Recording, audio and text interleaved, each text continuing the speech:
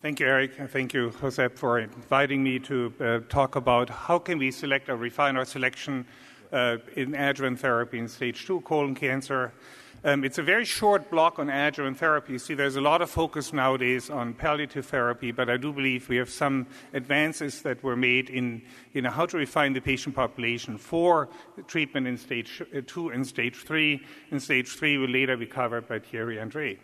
So first of all, I think we all have the impression that stage 2 patients do so much better than stage 3 patients, but when you look at the AJCC version 7 classification and publication in 2009, which really set our kind of TNN classification, you can see that stage 2, some patients with stage 2 disease, in particular the T4, T4B tumors, actually do worse than some patients with stage 3 disease. So that is just a prognostic implication. Of course, we like to translate this into treatment recommendations.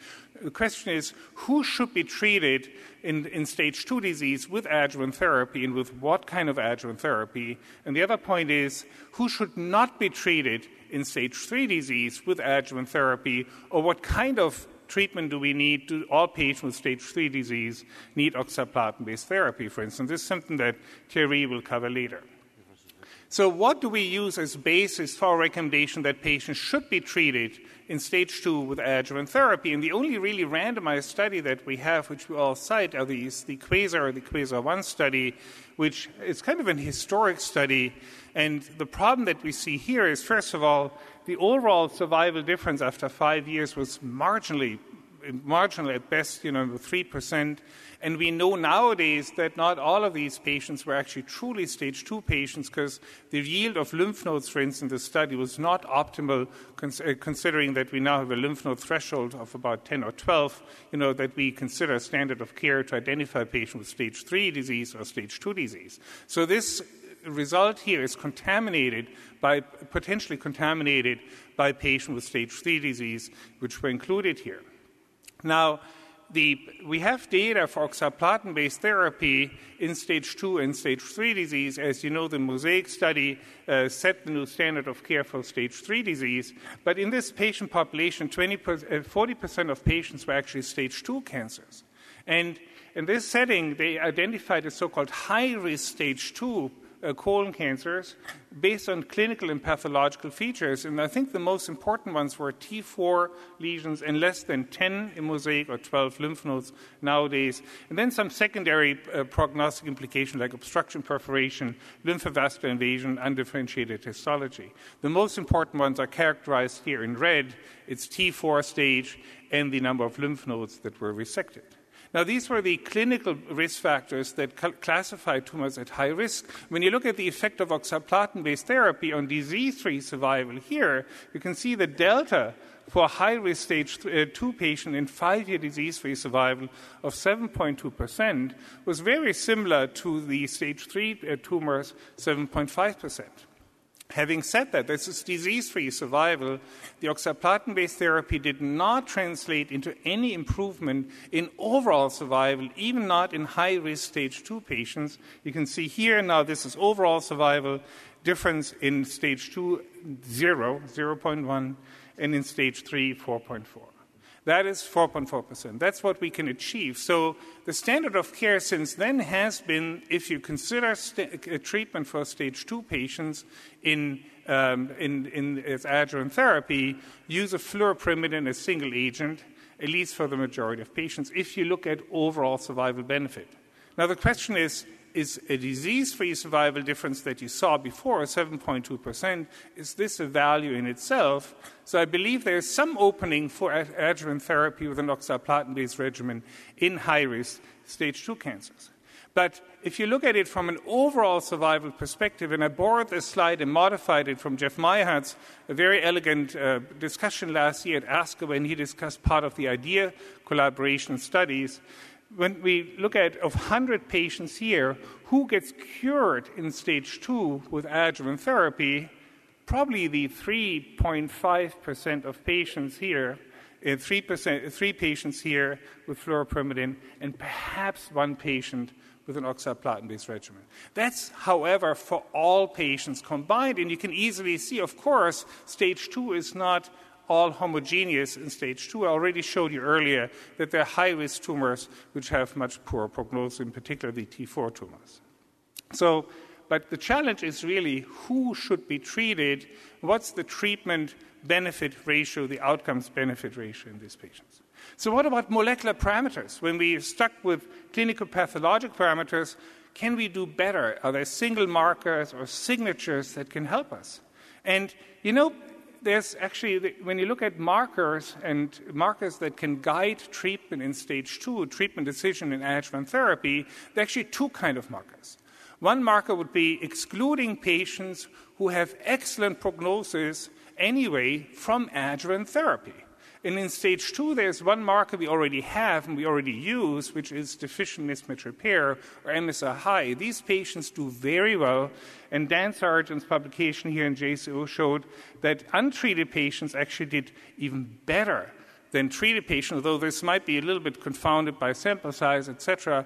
But when you look at these data here, there's clearly no need to treat patients with adjuvant therapy if you have an MMRD, mismatch repair deficient, MSR high stage 2 cancer.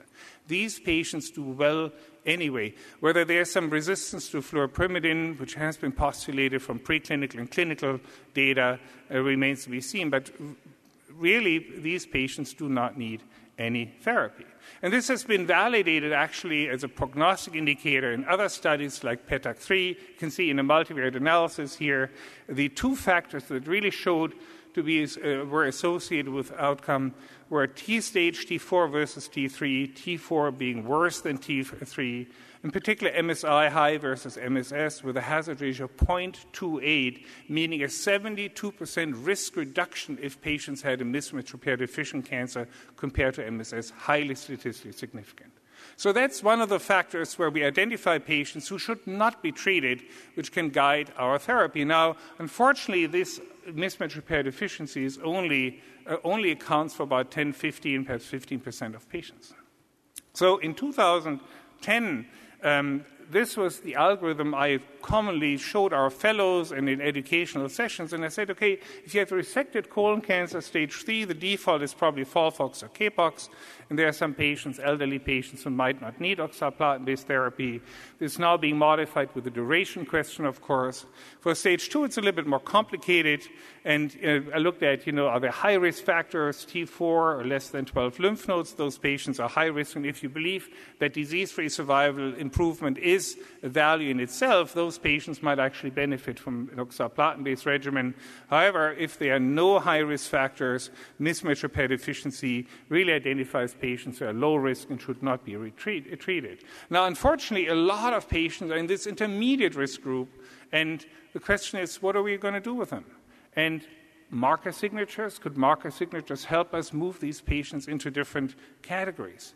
Now, way back when, about a decade ago, we did have a first attempt at a marker signature with this Oncotype DX approach, data from the QUASAR study that looked at separating patients out into T4, T3 mismatch repair proficient, and T3 mismatch repair deficient. And they looked at recurrence scores based on a gene signature approach. And you can see here that the outcome, this is the risk of recurrence at 3 years, really dependent on these three different categories, but also the recurrence score.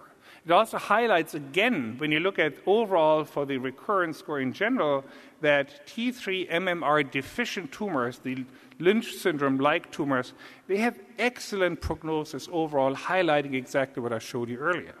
Now, unfortunately, with this marker signature, the curves between these different categories, high risk, low risk, intermediate group, didn't really separate out very well. You can see here that the recurrence risk, over 3 years, distinguished patients between 12, 18, and 22% of risk of recurrence. That is spreading it out somewhat, but I don't think really convincing enough for us to use this in clinical practice, in particular since we know that in contrast to the same assay or a similar assay in breast cancer, it did not have any predictive implication, just the prognostic implication that we saw here. So this was the first foray that we had into molecular marker signatures-based treatment decision helpers, tools to guide us in our treatment for stage 2 cancers. And I don't think the initial approach was very helpful and was adopted very widely. Now, we have to talk about circulating tumor DNA. This is kind of a common theme that has been kind of run through this conference and prior conference. And, Peter Gibbs yesterday from Australia showed you some of these slides here, which I think are very instrumental, also leading toward the design of ongoing clinical trials, which will show us exactly whether we have tools at hand that can refine the patient population that should be treated with adjuvant therapy in stage 2 cancers. We don't need to talk about circulating tumor DNA. If you were here yesterday, you already saw these slides here. Very elegant study conducted in Australia with the help of the Hopkins group, 250 subjects, stage 2 colon cancers. They did perform a mutation-based circulating tumor DNA analysis, blood collection after the surgery, and then physicians were allowed to treat patients the way they would like to treat patients based on conventional risk factors along the lines what I showed you earlier. And the results were stunning. When you look at the Oncotype DX separation of curves, this is a far cry from what you see here, which really separates these two different patient populations, positive circulating tumor DNA, negative circulating tumor DNA out very nicely. These were patients not treated with chemotherapy. Then there's a clinically high-risk tumor group. These patients were, some of them at least, were treated with chemotherapy. And it's a little bit concerning to me that even in those patients who were treated with chemotherapy on the right-hand side, that still, if you had circulating tumor DNA positivity, every single patient recurred. It's a very strong prognostic factor which can hopefully guide us in our therapy. Now, just to give you one point, only 10% of patients stage 2 disease actually had positive circulating tumor DNA after the surgery. But if you look at the multivariate analysis, similar to what I showed you earlier with a PETAC3 study, the presence of postoperative circulating tumor DNA status was highly statistically significant, associated with recurrence with a hazard ratio of 28. And that's probably as strong as it gets. And Dr. Gibbs already showed you the positive predictive value and the negative predictive value, which is exactly what we need in order to design tools that can guide treatments in the stage 2, potentially in the stage 3 setting, whether or not we use adjuvant therapy. Now, how do we utilize these markers of minimal residual disease? Because that's really what it is, markers of minimal residual disease. And what considerations do we have for adjuvant therapy? So number one is we can use it to treat where we'd normally not treat in stage 2 disease. I believe, when you look at the data that I just showed you, that we can identify patients who are at high risk for tumor recurrence. The question is, of course, does chemotherapy then work, and can we cure patients with circulating tumor DNA present, or are these patients beyond the point of return? There are some anecdotal data that we can actually influence the clinical course in these patients, but I think we need more data, prospective data, to really validate that. On the other hand, and this is more complex, is not treat patients where we would normally treat, like in stage 3 tumors. If you have no circulating tumor DNA and you're very sure that this is really that there is no residual disease, can you eliminate chemotherapy? Can you completely forego on any adjuvant therapy? And I can tell you, each of these settings have ethical challenges. Really strong ethical challenges. And I can tell you from the design of the intergroup trial, which is starting right now in the United States, where we look at the kind of prospectively collected circulating tumor DNA patients, and some patients where we actually release the information and use the information to allocate these patients to treatment versus no treatment arm, compared to standard of care where we not share this information about circulating tumor DNA, and then allow physicians to choose their treatment independent of the circulating tumor DNA